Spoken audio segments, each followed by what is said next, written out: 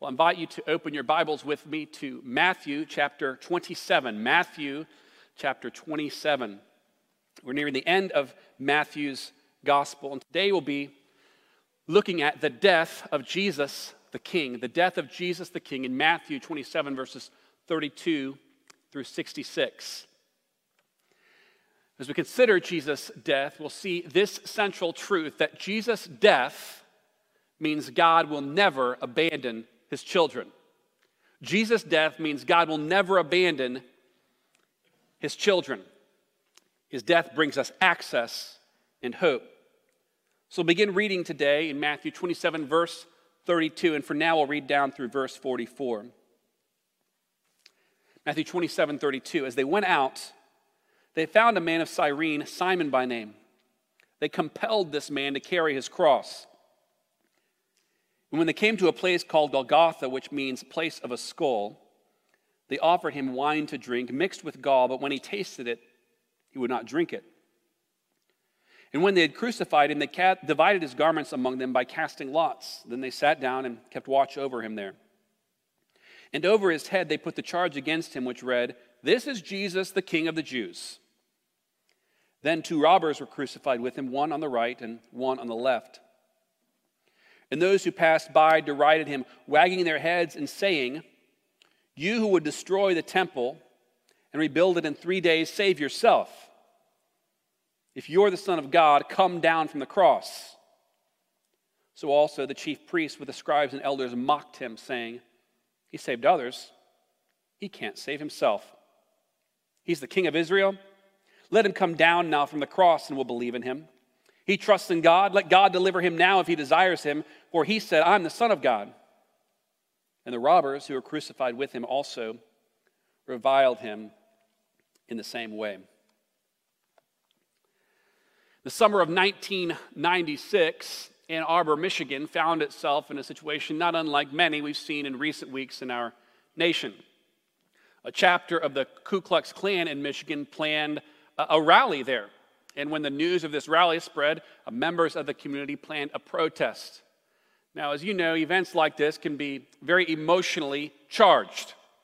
And so the authorities erected a fence, and kind of on one side were supposed to be the protesters, and on the other side was supposed to be the Klan members. But as this happened, and as people were marching, shouting, protesting, suddenly someone spotted among the protesters a man with a rebel flag and an SS tattoo, and said, "There's a KKK member here," shouted over the bullhorn. Well, when that happened, the crowd began shouting, began beating and kicking this man.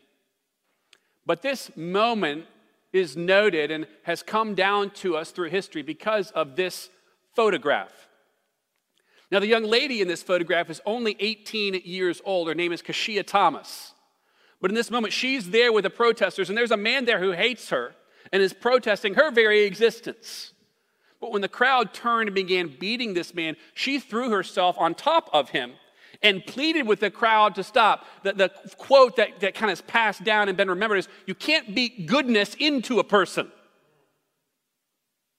Kashia Thomas that day literally placed herself in front of this man to spare him the anger of the crowd. And in a much greater way, what we see here today in the life of Christ is him placing himself in front of those who should receive punishment and speaking up for the very people who are hurling insults and abuse on him. Abuse. And sacrifices himself for those who are abusing him. Today we have the death of the King. Jesus is a crucified king. Now, kings are powerful people.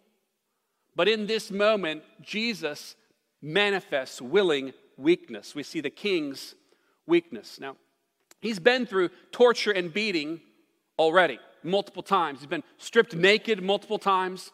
He's been kept up all night. By the time he's led out to die, he's very weak. In a literal sense, to die by crucifixion is to die of shame. You see, you were required to carry your own cross. As you know, a cross has two beams, a vertical beam and a horizontal beam. The vertical beam was often placed in the ground, kind of like a post, waiting, but the prisoner was required to carry his own cross beam. Sort of like digging your own grave. You literally carried your shame to the place of execution. Jesus is so weakened that a man from the crowd is grabbed, and the text says that he's compelled to carry the cross. This word compelled is a word that literally means placed into servitude or slavery. It was something that was legal for Romans to do, is grab someone and compel them, bind them, and require them to compel them to this forced labor. This man, Simon of Cyrene, modern-day Libya, carries the cross, this beam of shame. Now, we don't know a lot about Simon. We know where he's from, and Mark tells us that he has two sons, Rufus and Alexander. Now, we likely knew that at some point Simon and his sons became followers of Christ, because Romans chapter 16 tells us that in the church at Rome, there's a man named Rufus. And it's likely that this is Simon's son. Now, Jews and Romans both require that execution take place not within city limits, but outside the city.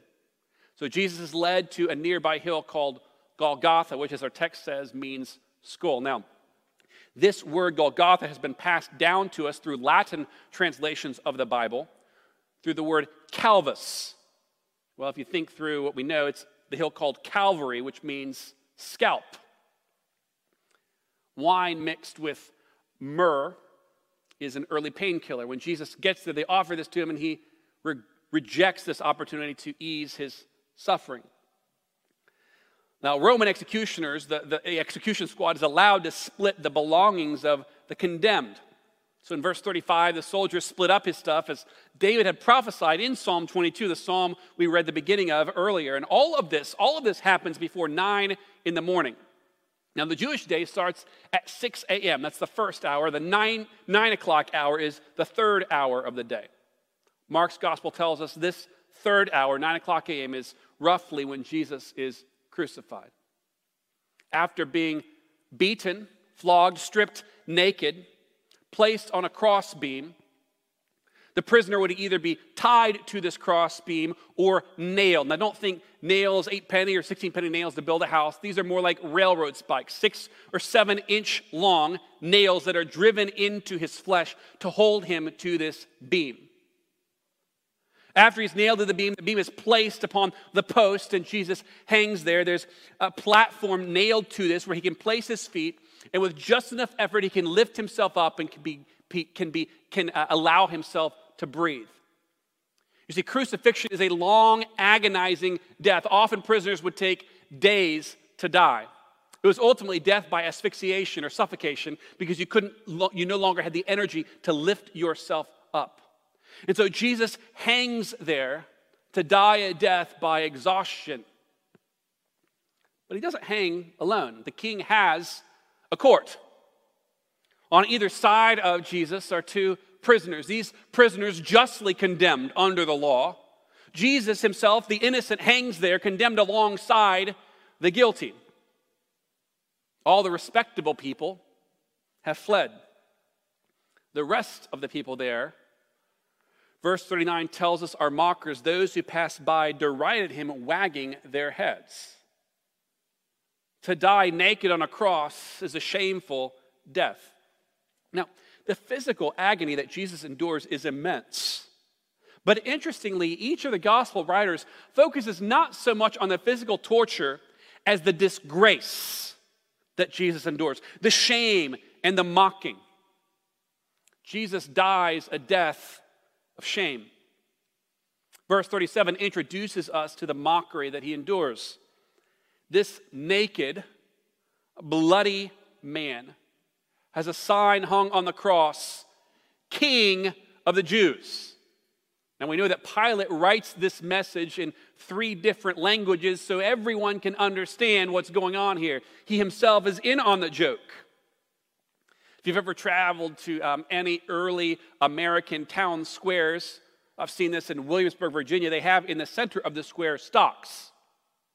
Now, stocks are wooden implements to keep someone immobile. You kind of stick your hands and your head through, and you're held there. What's the point of stocks? It's punishment by public shaming. Is that people can walk by and throw things at you or mock you publicly. Well, crucifixion combines the physical torture of the worst death with public shaming. Jesus endures the most humiliating public shaming ever. Verse 39 tells us that as people pass by, they literally blaspheme him. Now, the religious leaders are not going to miss their opportunity to mock him either. Verse 41, the chief priests with the scribes and elders mocked him, saying, he saved others. He can't save himself. If God wants him, let God come and get him. If you're the Son of God, come on down. Then we'll believe. Jesus is so disgraced that even those who are dying with him mock him to scorn. Imagine this. These condemned prisoners have hours themselves, left to live. And they spend their last hours literally heaping insults, piling on, the text says. They join everyone else. They're dying in shame, but everyone there is mocking one man, the King, Jesus. Today's world, if you say the wrong thing or do the wrong thing, you can be shamed out of culture, out of business, without any hope of redemption or forgiveness. Ours is a condemnation culture, a shame culture, not a culture of redemption. So we fear shame almost more than anything else. In fact, some of us walk through life, regardless of what culture says, with imposter syndrome. Afraid that if people really knew us, if people really knew who we were, they wouldn't like us. They wouldn't accept us. If they really knew, they would reject us. Yet in a world that fears shame, Jesus willingly bears shame. The shameless is shamed for the shameful. So you walk through Scripture, there's a particular imagery that we see over and over and over again. It's the imagery of a robe. You see, what do clothes do for us? They cover our shame. If we were all sitting here fully exposed to the world, it'd be a rather different feeling this morning. And yet what we have is that Jesus comes and he clothes us. Because of the eyes of God, all things are naked and exposed. He sees us as we are. He knows our innermost secrets. He knows our darkest thoughts. He knows the worst parts of us. And Jesus comes, and what's happening here in this moment is this visible physical shame on the cross represents what's happening spiritually. Jesus is bearing our shame. The insults that are being hurled at Jesus, we deserve. The agony that Jesus endures, we deserve. The punishment that's inflicted on him is our punishment. It's our sin that holds Jesus to the cross. And what do we get in exchange? The robe of Jesus' righteousness, the robe of Jesus' glory. 2 Corinthians 5:21 tells us that for our sake, he became sin for us so that through him we might become the righteousness of God. He becomes sin so that we might have God's righteousness placed on our account, robed around us. We get honor. Jesus gets the shame. We don't need to fear shame if we know Jesus. Because no matter who else rejects us, no matter what level of scorn we receive, Ephesians 1 tells us that God has made us through Christ accepted in the beloved. Romans 8 tells us that nothing can separate us from the love of God that is in Christ Jesus our Lord. So don't fear the shame. It's a well-known children's story, The Emperor's New Clothes. You know this story where supposedly this tailor crafts him a new set of clothes and he walks through town wearing his new clothes, but there are no clothes on this emperor. He's naked. And a little boy points it out. He's not wearing any clothes, and everyone begins to laugh and mock. The joke is, we're all that emperor. The truth is, we're all the ones exposed, not necessarily to the people around us, but certainly to the God who made us. But we don't need to fear the shame if we know Christ. Parents walk through life literally spending their lives to serve their children. Yet as they do this, they know they're going to make missteps along the way. And one day, as their kids age, their kids are going to look at them and say, "You messed up." And the difficult thing about that moment is, as a parent, what? They're right. You're not going to make it through 18 years of life and do it all right. You're just not. And so when your son or your daughter says, "Dad, you messed up. Mom, you messed up," there's a part of you that knows that this is true. Kids experience it in a different way. I mean, what do our kids fear worse than anything else? Rejection. Maybe from mom and dad, certainly from friends. I mean, what's the most agonizing thing you can experience the day at school? Rejection by the people you want to accept you. And so how is it that people that fear these things walk through life? They run to Christ and know that even if everyone else rejects them, Jesus will accept them. All we have to do is come to him in faith. The king also has a throne. 3 times, verses 11, 29, and 37, Jesus is called the King of the Jews. Verse 42, the King of Israel. Now, in every case, the people who are calling Jesus the King don't really mean it. But ironically, they are labeling Jesus with the truth. Jesus is the King. The King ascends to the throne, not to rule, but to die in behalf of the people. In this case, the throne is a cross, and the King is dying on this cross. The King is high and lifted up, yet mocked. And it's this moment of shame and death that means the king will win his full victory over his greatest enemies. Ironically, the seemingly greatest defeat leads to the greatest good. The Jews mock Jesus and demand that he come down to prove that he is the Son of God. Yet ironically, it's because Jesus is the Son of God that he will not come down.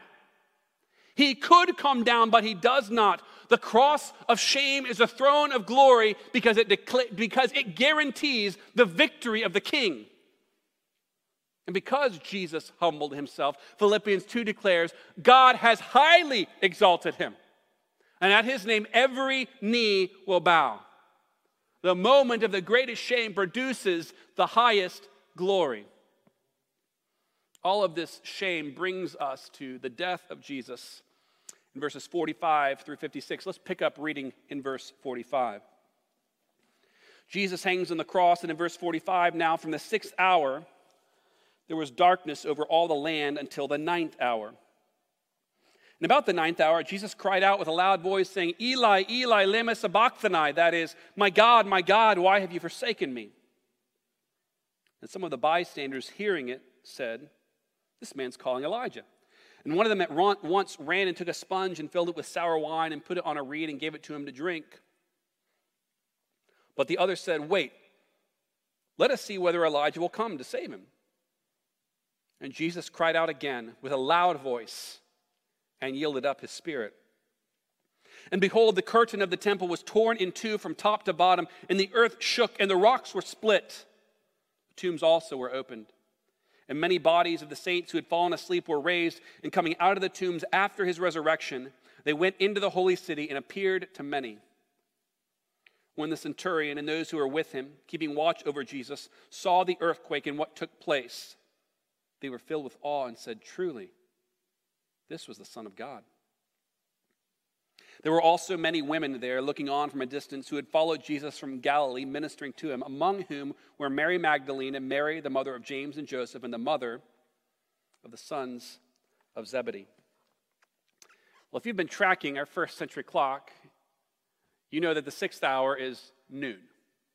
So from the 6th to the 9th hour is noon to 3 o'clock in the afternoon, the brightest part of the day. At this time of day when it should be brightest, it goes pitch black. Now this judgment, this same kind of judgment, is foreshadowed in the book of Exodus. The 10th plague, the plague that leads to the Passover. For 3 days it goes dark in the land of Egypt as a sign of God's judgment. And this also is a moment of judgment and grief as God's curse hangs over the land of Israel. Have you ever been in a place so dark that you could feel the darkness? I don't mean see the darkness, I mean feel it. I haven't often, but I can remember one time I was deep in a cavern in Tennessee. They turned out the lights. Thankfully, we had lights. And the darkness, it was like it draped over you. Like you could feel it. And in this moment, there is no light. And around 3 o'clock in the afternoon, Jesus cries out, my God, why have you forsaken me?" You see, Jesus is an abandoned king. His death means abandonment for him. And in this darkest moment in history, God is absent. Have you ever gone through a moment that felt so dark, so lonely, so terrible, and been tempted to ask, God, are you there? Where is God in this?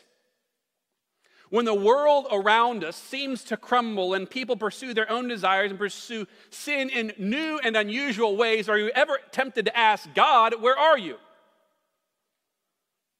When the child that you prayed for,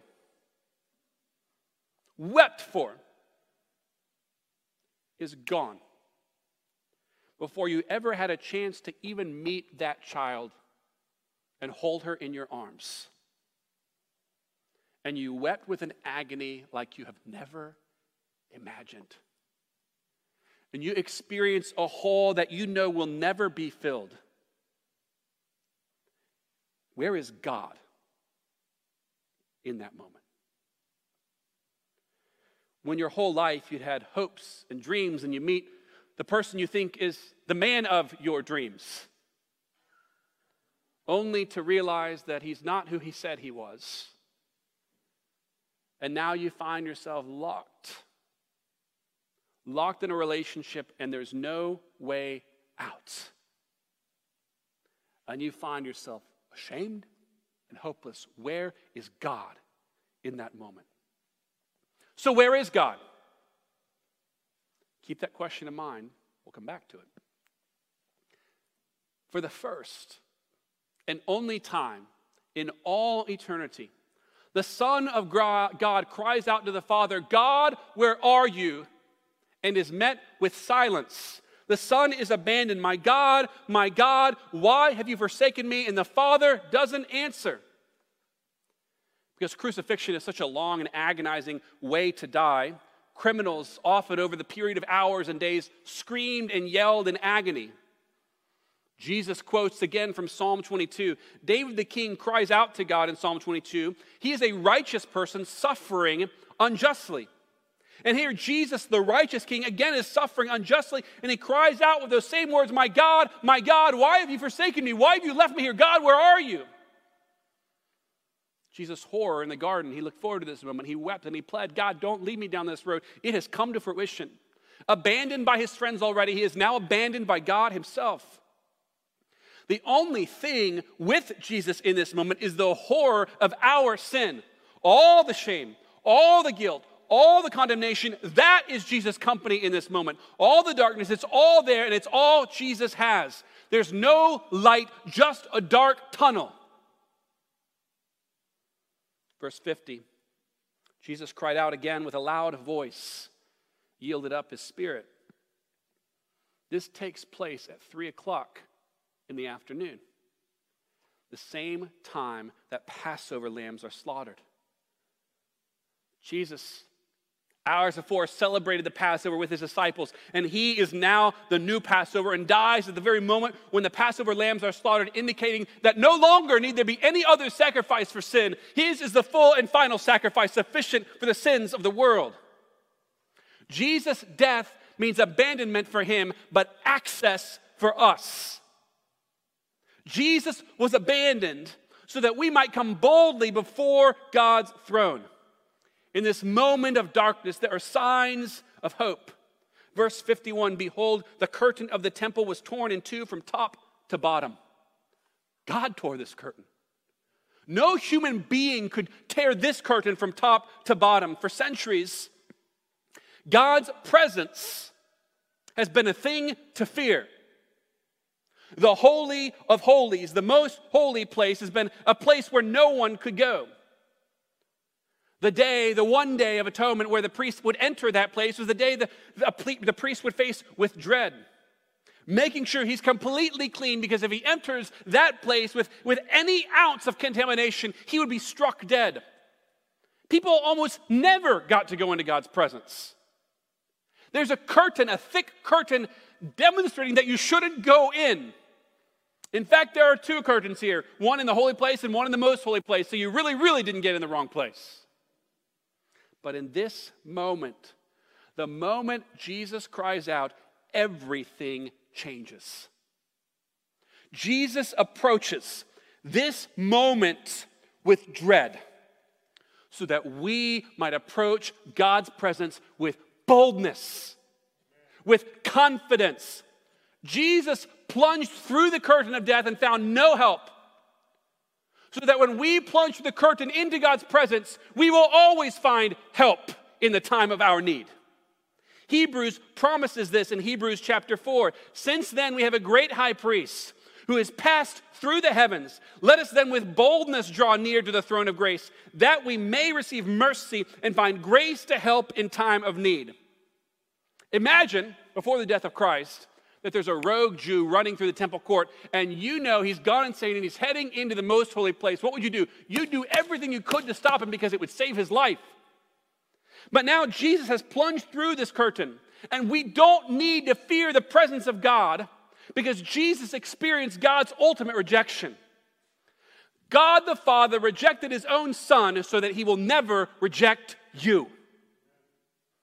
We can enter God's presence boldly, confidently. This was impossible before.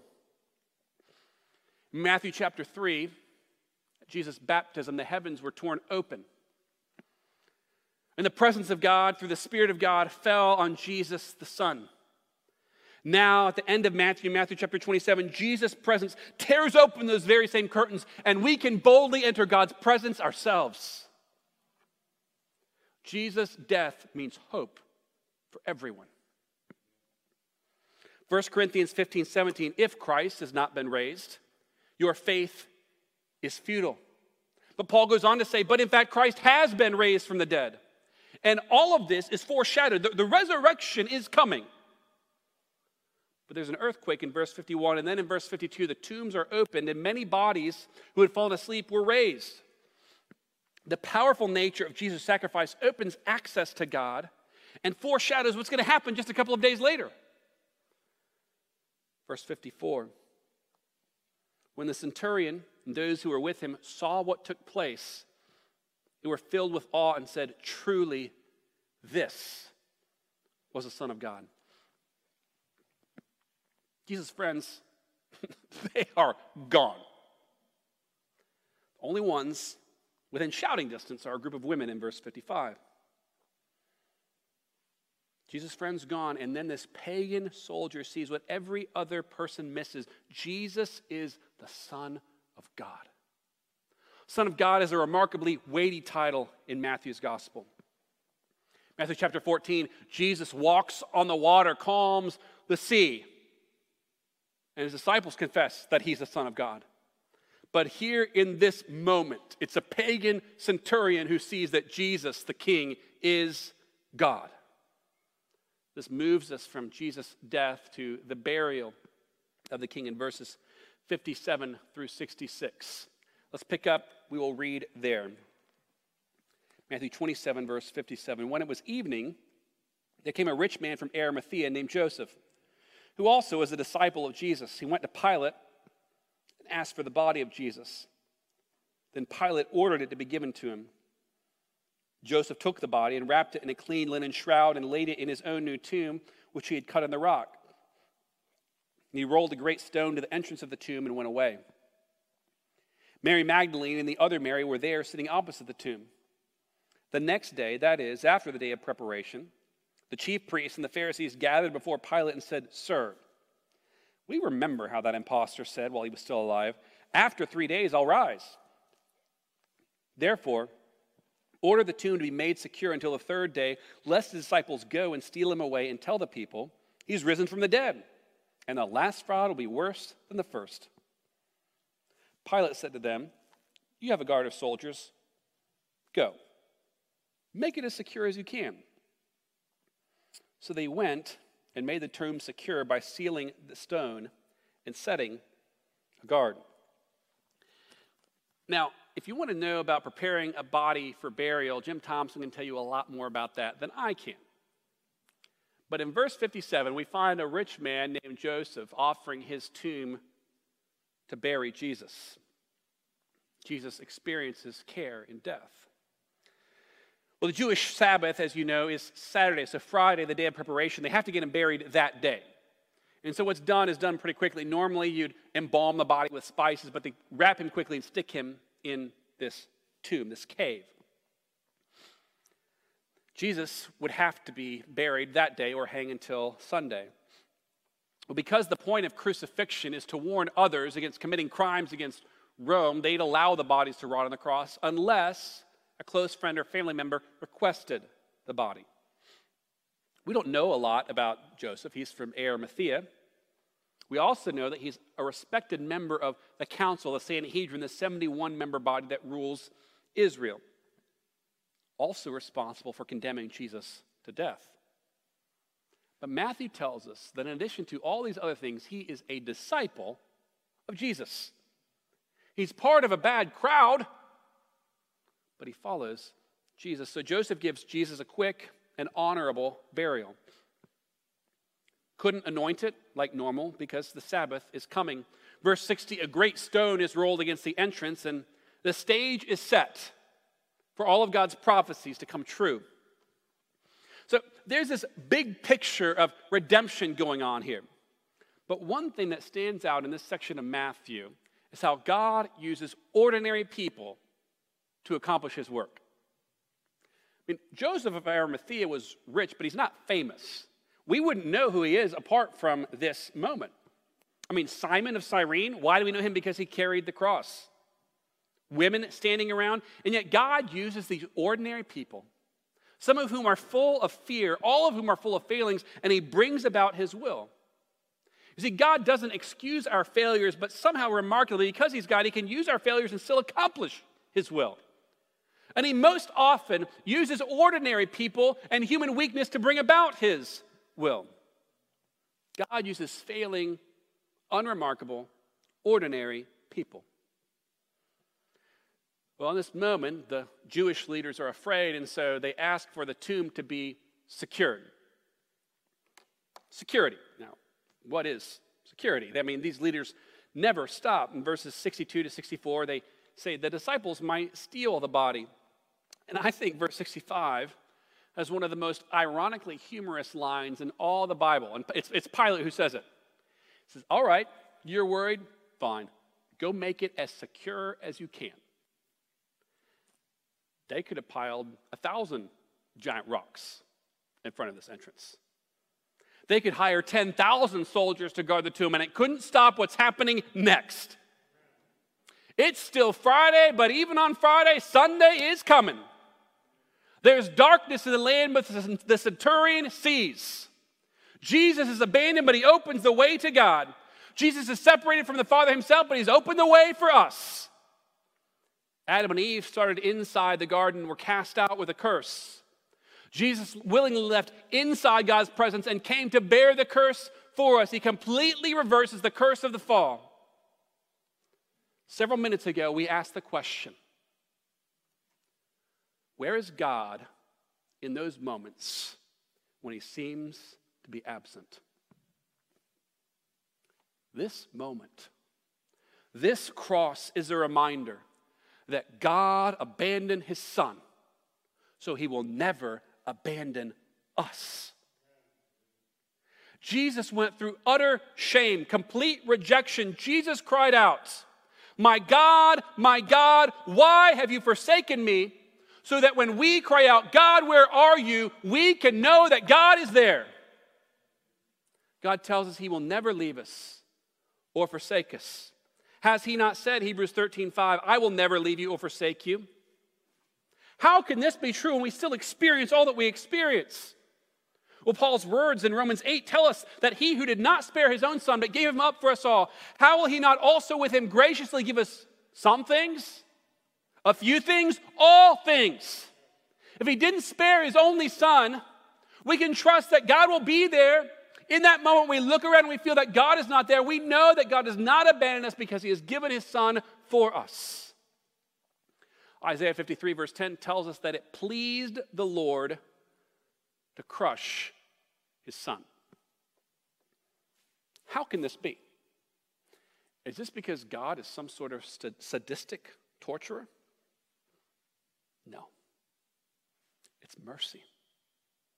Mercy moved the Father to crush his Son under the judgment of sin so that we might have life through him. It was God's will to crush Jesus so that we will not be crushed under the weight of our sin. Because Jesus could bear this burden and we cannot. We will be crushed eternally under the weight of our sin unless we turn to Jesus and trust him. In a crowd this size, there's no doubt that there may be people who hear the words but don't yet personally know the truth that Jesus died for your sins. Would you turn from your sin and trust Jesus, the one who bore God's sin, God's judgment, God's wrath, so that we won't have to? Would you trust Jesus today? Let's take a moment now. Respond to God's word in repentance and faith. I'll give you a moment to talk with God. Respond personally in your seat, and then I'll close this in prayer. Let's talk to him now.